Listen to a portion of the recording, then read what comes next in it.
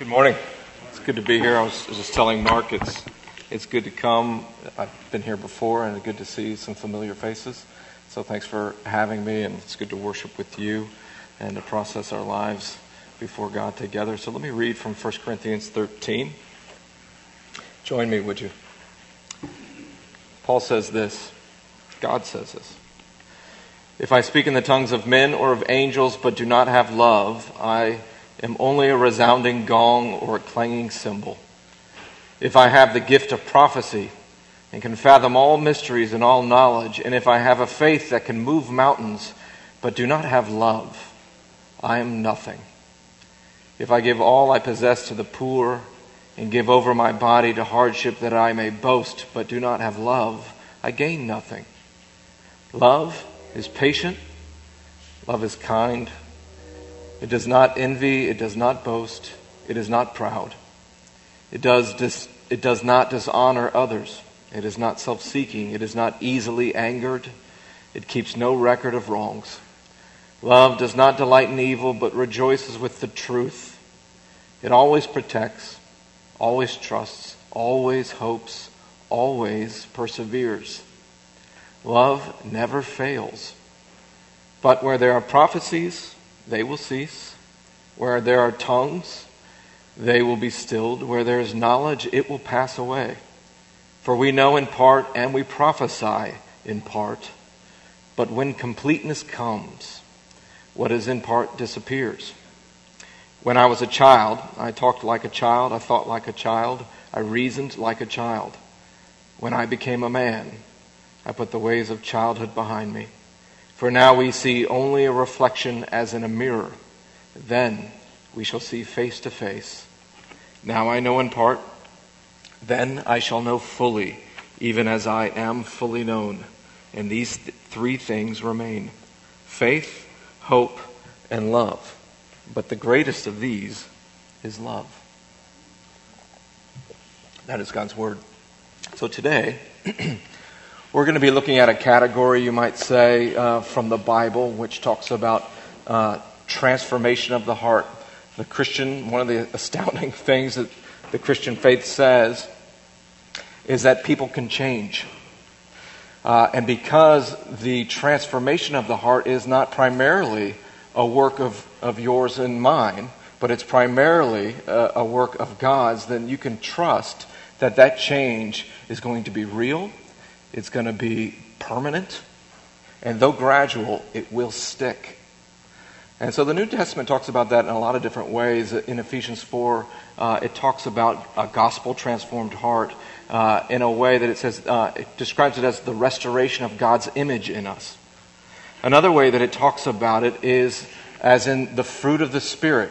It says that the work of God is such in your life that it's seasonal and organic, but you can be sure that that work will bring a harvest. But it's not a harvest of edible food.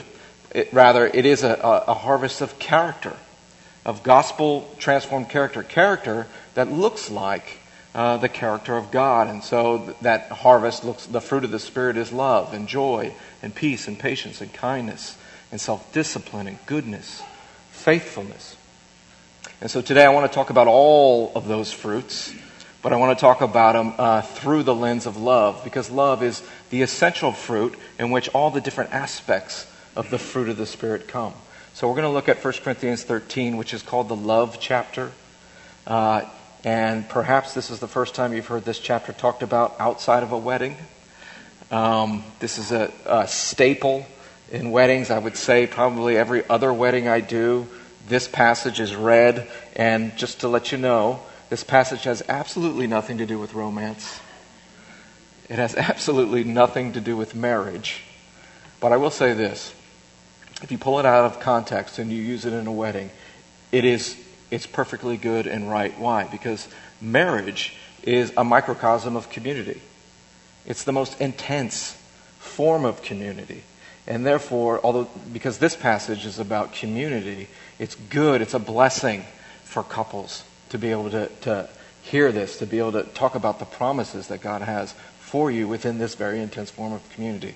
But if you talk about it in its original context, which we're going to do today, I think it's like a key, a lost key, that has finally found its home, and it unlocks a door, if you will, for not just couples, but entire communities of people who are committed to living their lives together. And it teaches us to live and to love in radically new ways.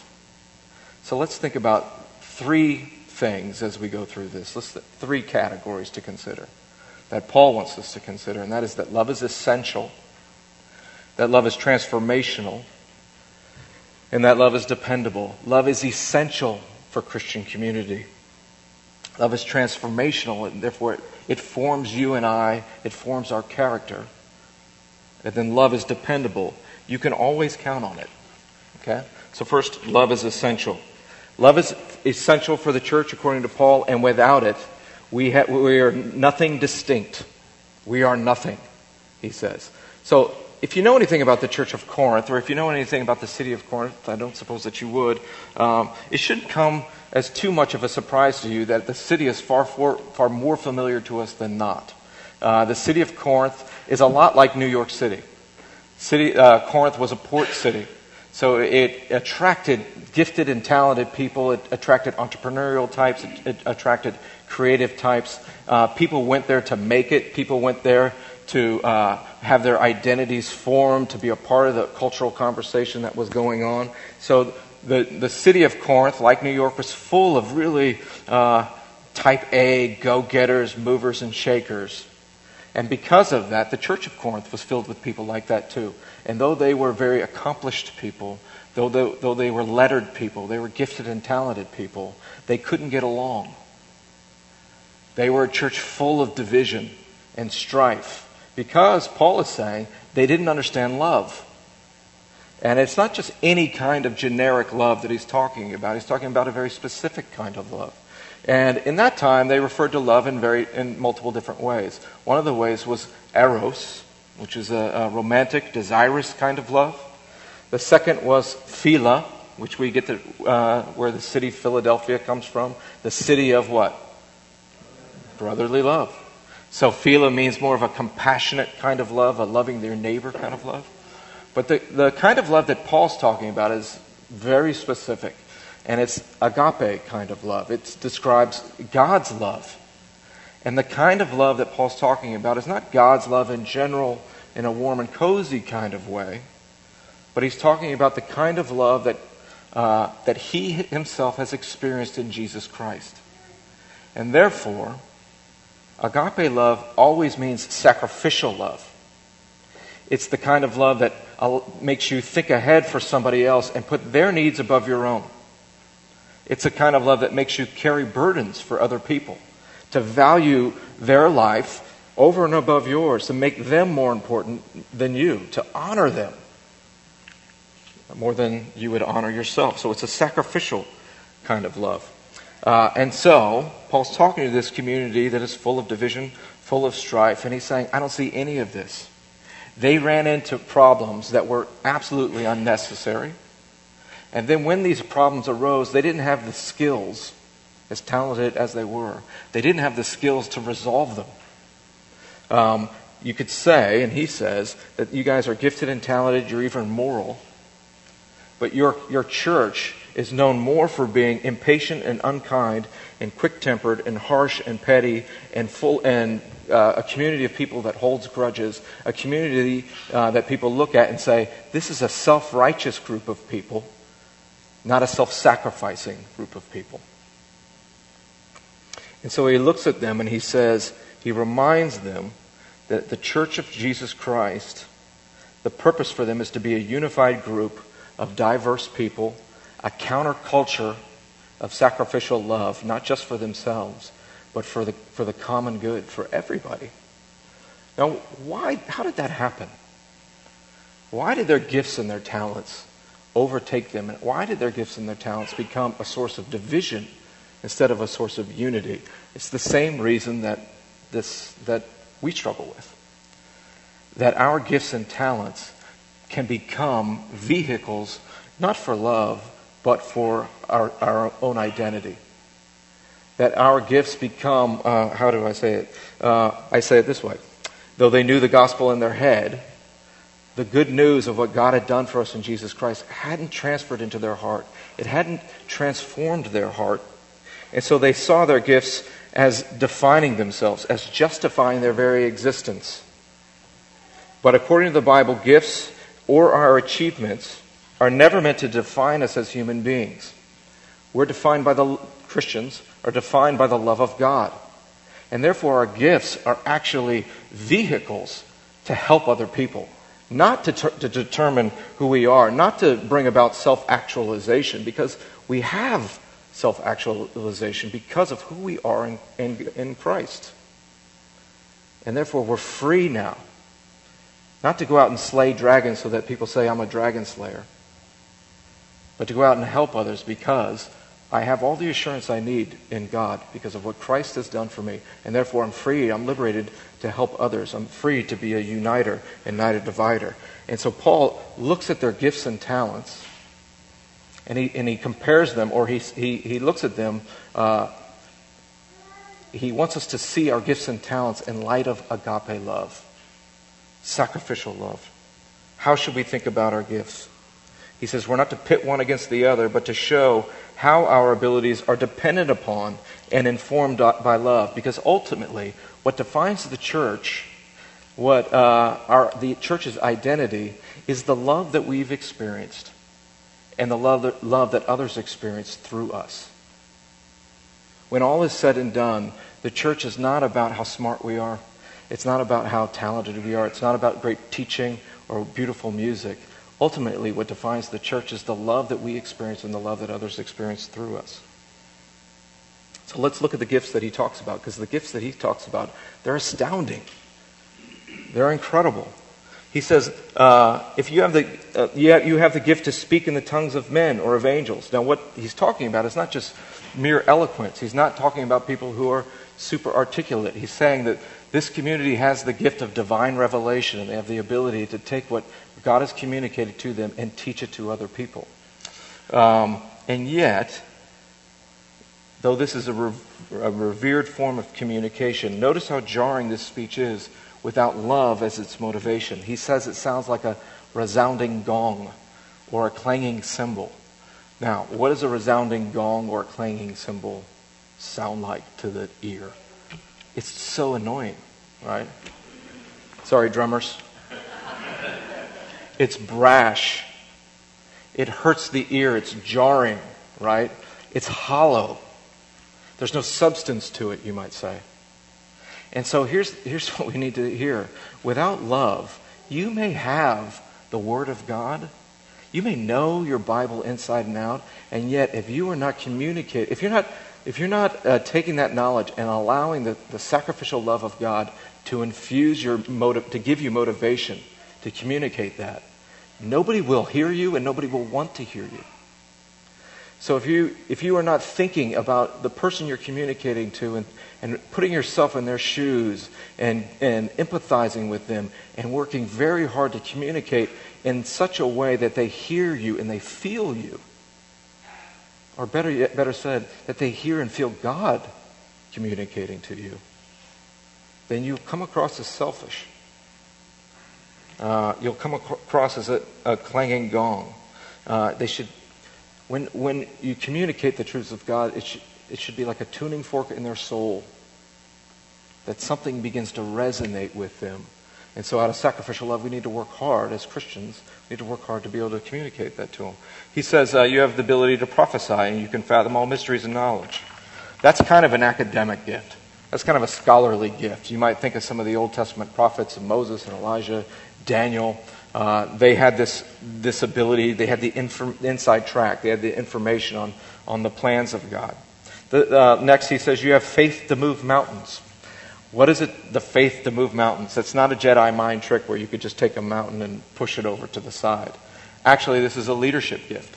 This is a gift to be able to take a bunch of different people, all with varying opinions, bring them all together to overcome some insurmountable obstacle.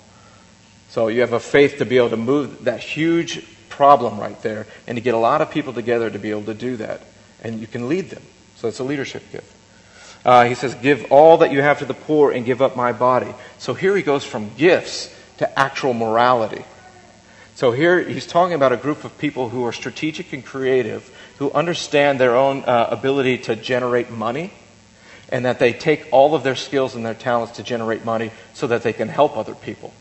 So they look at their income and they think, wow, how much can I make so that I can serve? Pretty incredible.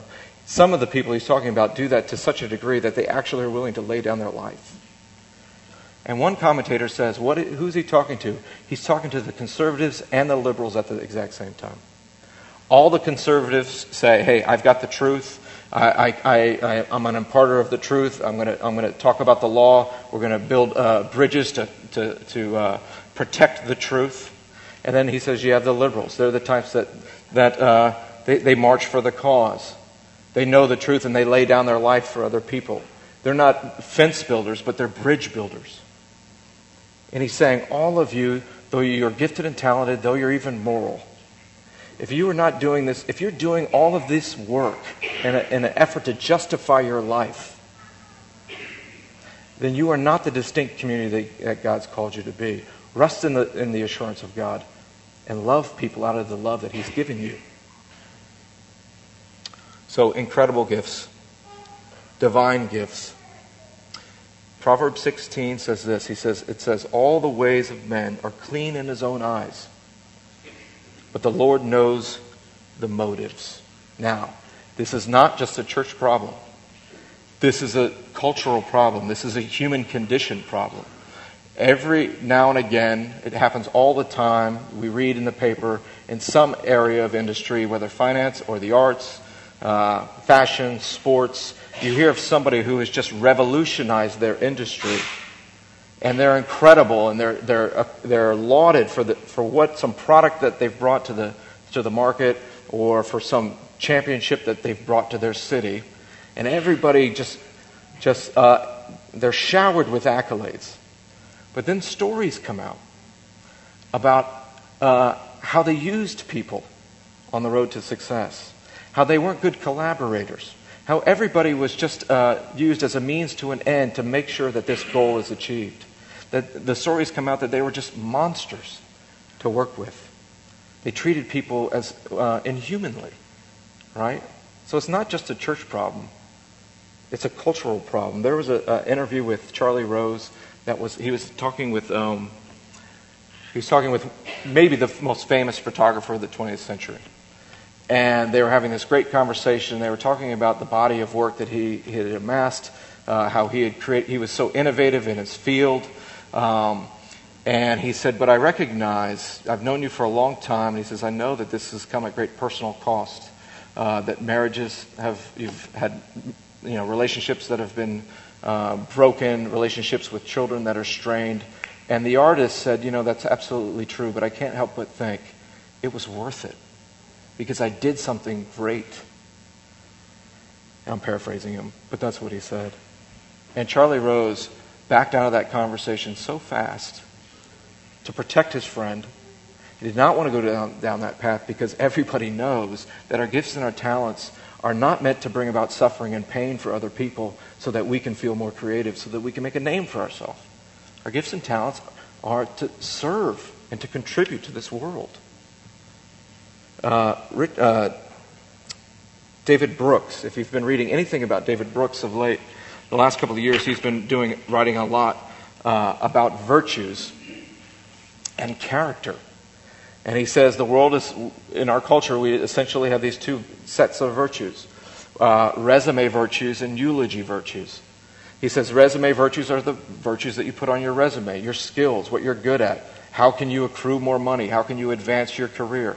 Eulogy virtues are the kinds of things that people are going to be talking about at your funeral. They're the more profound qualities. Are you there for other people? Have you been a good friend? Do you love sacrificially? So on and so forth. And he says everybody knows that eulogy virtues are far more important than resume virtues. But as a culture, we spend an inordinate amount of time focusing on our resume virtues.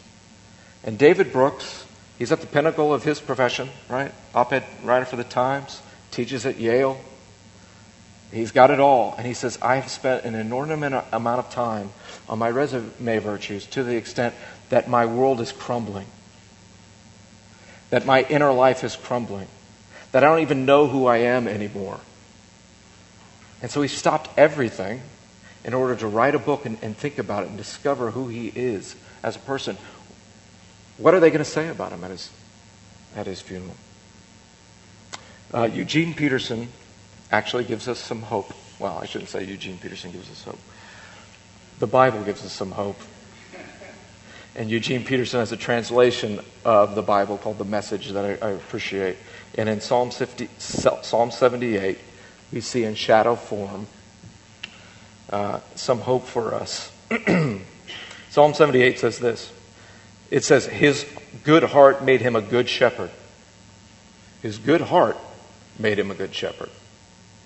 He guided the people wisely and well. The shepherd's beautiful heart made his skills beautiful and attractive. And sometimes they were actually very perplexing. Anybody know the relationship that David, he's talking about David, King David, that King David had with his boss, Saul? Very interesting relationship, kind of confusing. David was the king in waiting. He had all the gifts, he had all the skills, he had the love of the people. He had an incredible reputation. They sang songs about David. But he was not the anointed king early on. But Saul was. And Saul was this fading king. And Saul was probably the world's worst boss. And David was probably the best employee. Saul said, there's a giant that needs to be slayed. David said, I'll do it. There's an army that needs to be removed. David said, I'll overcome them. And he did.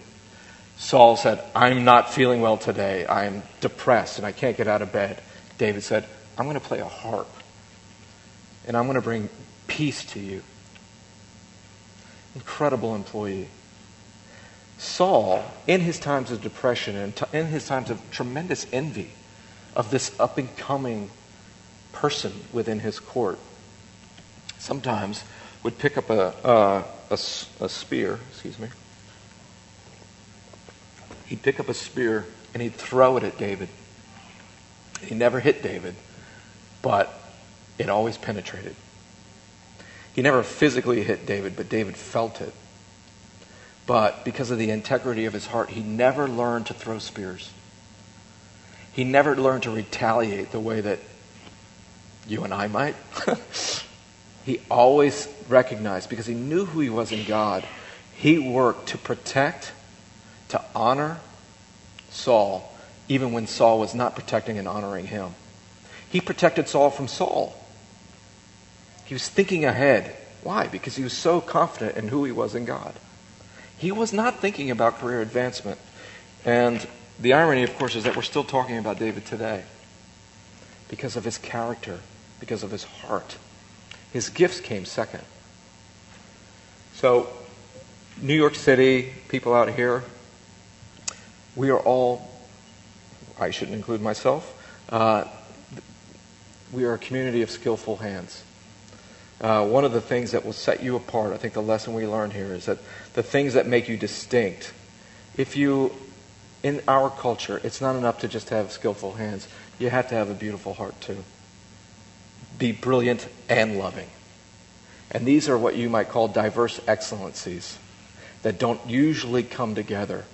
But when they do, when you see something, when you see excellence and humility, or brilliance and warmth, that is really attractive to people. And it's not just to attract them to you, but to attract them to the God who stands behind you and supports you. The true story of the world. Because the true story of the world is not about me. It's not about you. But there's a greater narrative behind it all, in which you can point to them and say, you can have that peace too. You can be as good as anybody and be humble and be brilliant and live sacrificially. Danny Meyer opened this restaurant, Union Square Cafe, I think in 1984 or 1985. And he did it as a response to the culture around him. Danny Meyer loved fine food. And every restaurant that he went to that served fine food, he said, was cold and cerebral. And I didn't want to be there. And he said, but I loved fine food, so I'd go. But he said, I wanted to create a restaurant that was both, had excellence, and when you came in there, it was warm. They made you glad. The customers felt like they were welcome there. That the staff was glad to have them. And his restaurants have been the most popular restaurants of the last 30 years because he's warm and brilliant.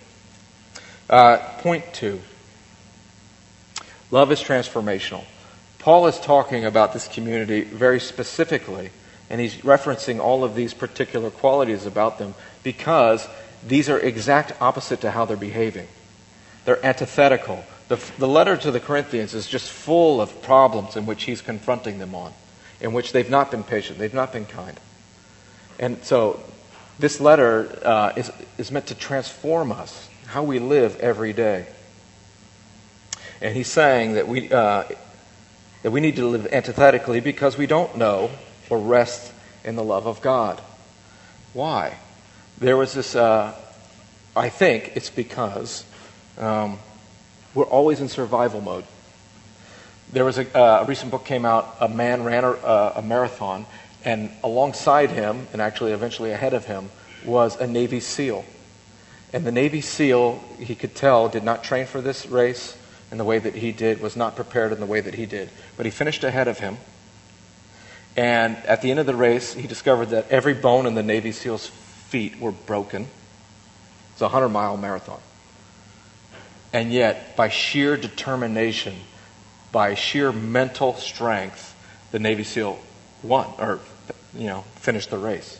He wanted to know, how do I learn something from this guy? How can I glean what this man has known, what he knows? And so he invites him to live in his house, and he writes a book about living for a month with the Navy SEAL. And the Navy SEAL says to him that the body is always in survival mode and is constantly telling the mind, if you will, not to use much energy, don't overextend yourself, protect and preserve your energy. Spiritually speaking, we live very similarly. We don't want to love sacrificially out of the exact same principle, that we always feel like we're in survival mode. We don't think we can extend ourselves past a breaking point. But the truth is that we can love others beyond our capacity. It doesn't come naturally to us. It has to be learned. But when it does, it can transform you. And when I say it doesn't come naturally, it has to be learned. If you don't think that's true, just ask any new parent. Anybody that brings a child home for those first few days, it is boot camp in having to love sacrificially, right? That child presses you beyond your ability to love. You begin to realize how impatient, how unkind, how self-serving, how grudge-holding, how borderline delighting in evil that you can be. And personally, I remember thinking, it was more subconsciously, but I recognized my thoughts. I kept thinking, when is somebody going to come and take this person away? But nobody did. And that has been the great blessing of my life. Because the child helped me grow. It forced me to live outside of my capacity to love. It helped me to tap into the kind of love that I actually had to give. And in Gilead, which is Marilyn Robinson's Pulitzer Prize winning book, there's a wonderful quote from an aging pastor to his son who's too young to quite understand. And this man, John Ames, he's not going to live to have a real man-to-man conversation with his son. So he writes him a letter about how he has changed his life. And he says, "You've been God's grace to me." When we come into contact with people that allow us to love them and that love us back, that force us outside of what we think is our capacity to love, that's God's grace. That's God coming into your life and saying, I'm changing you. I'm transforming you. I mean, that's one of the promises of the Christian experience. Is that community is one of God's primary vehicles or tools to change you. So if you and I are coming to church once a Sunday, then we have no interaction with God's Word or the Christian community. We're not going to be changed. We need to be up close, living life on life with people so they can see you. They can see how you live. There's this park in New York City called the High Line. And the High Line is this elevated rail. And on it, because this is New York, We take anything good and then we start cramming apartments all around it. And so it's full of these beautiful, beautiful, beautiful apartments, really expensive apartments. But as you walk down the High Line, you can look into every room in these apartments. That's the Christian life. It's a beautiful, beautiful experience, but everybody can look into your bedroom. Everybody can look into your kitchen. Everybody can look into your living room. They see how you live. It's for your benefit. It's for my benefit. That's what it's like to live in Christian community. That's what it's like to experience the love of God. He wants you in His sight so that you can know His great love. So Paul is giving a primary way in which he forms our character. Loving sacrificially means that in order to love, you may have to be very flexible. Many of us have ideas about how things should go. We come from particular cultural backgrounds. We're particular genders, male, female. We all have different ideas about how problems should be solved. But when the goal is to live sacrificially, you're not just going to do things the way that they're supposed to be. You're going to be what you might call solution agnostic. It doesn't matter how you solve this problem. It doesn't matter which avenue you actually take. What matters is that you're going to do so in a loving way. You're going to commit to solving this problem in a way that's that you're loving sacrificially. There's a organization called Charity Water. And Charity Water is committed to building wells all around the world for people who don't have access to water. They don't care how they do it. They started off just building a well. Then they started trapping water. Then they started doing all other kinds of irrigation. The point is to get water to people, to get life to people. They didn't care how they did it. And the point for us, the point Paul's trying to make is, the point is to solve problems, to live as a unified people. How you do it, who cares? But the core is, the end goal is always going to be love, sacrificial love. And how do you begin doing that? I would say you can start with small gestures of love and compassion. Paul took the time to write a letter to his friends. That's not, for email people, maybe that sounds like a huge thing. It wasn't such a huge gesture to write a letter to somebody, to tell them about their lives, to process their lives before him. A small gesture had a huge impact on that community and a huge impact on the world. When I first met my wife, some of you guys know this, but when I first met my wife, she had been diagnosed with cancer. She's perfectly fine now. But in that period of time, I decided I'm just going to be the best possible friend I can be to her. She's going to misunderstand it. She's going to think I'm head over heels for her. And, okay, that's fine. It'll be okay. I'm not giving you the whole story. But, so I decided to buy her a Walkman. And a Walkman is this machine that opens, and there are tapes and stuff in there. And so I bought her this Walkman, and I gave her some tapes of sermons that I wanted her to hear to help her process what she was going through. And I had no idea if they were going to help or not. And she took them. She came out here for a retreat before she was going to have some surgery. And she sat on a beach in Montauk, and she listened to those tapes, and the penny dropped. And she began to experience the love of God. She began to experience a peace about God, that as she was going under the knife, that God was actually pruning her spiritually, drawing her closer to Him, giving her the love of God, if you will. In that very small gesture of giving her a Walkman. I had no idea that I was going to marry her. I had no idea we were going to have a child. Small gestures can have a tremendous, tremendous impact. Last point. Love is dependable. Love never fails. Verse 8, Paul calls us to live in light of the future. Paul says in verse 8 that love never fails. Another way to say that is that love never ends. So where every other good gift listed here will come to an end, it will expire, but love never will. While all other avenues will eventually come to an end, the way of love is the most excellent way, it's called. Because though it will prove difficult and awkward, it will never end, and you can be sure that it will lead you home. So after 9 p.m., when most fights occur, and you want to just choose your own path. You want to dig your heels in and you want to win this argument. Paul is saying, the surest road at that time is not to win the argument. The surest road, the road that will not crumble underneath your feet, is to check your pride at the door and to love one another. That is the solid ground. It's the scary road. Boy, is it the scary road. It's the hard road to apologize, to repent, to change. But he's saying, if you do that, this road will lead you home. It will not be a detour. It will lead you all the way home. And of course, Paul can talk about this love in this specific kind of way because he's not talking about an abstract theory, because he's talking about a person. The love that Paul is describing is the love that he's experienced through Jesus. Paul was a very complicated person who had, in a sense, a checkered past. Though he had every skill, though he was a tremendously accomplished person, it drove him to create division and disunity and even to killing people. And yet, because of how Christ has treated him, how God has treated him in Christ, he can say, love is truly patient. Love is truly kind. And so on and so forth. And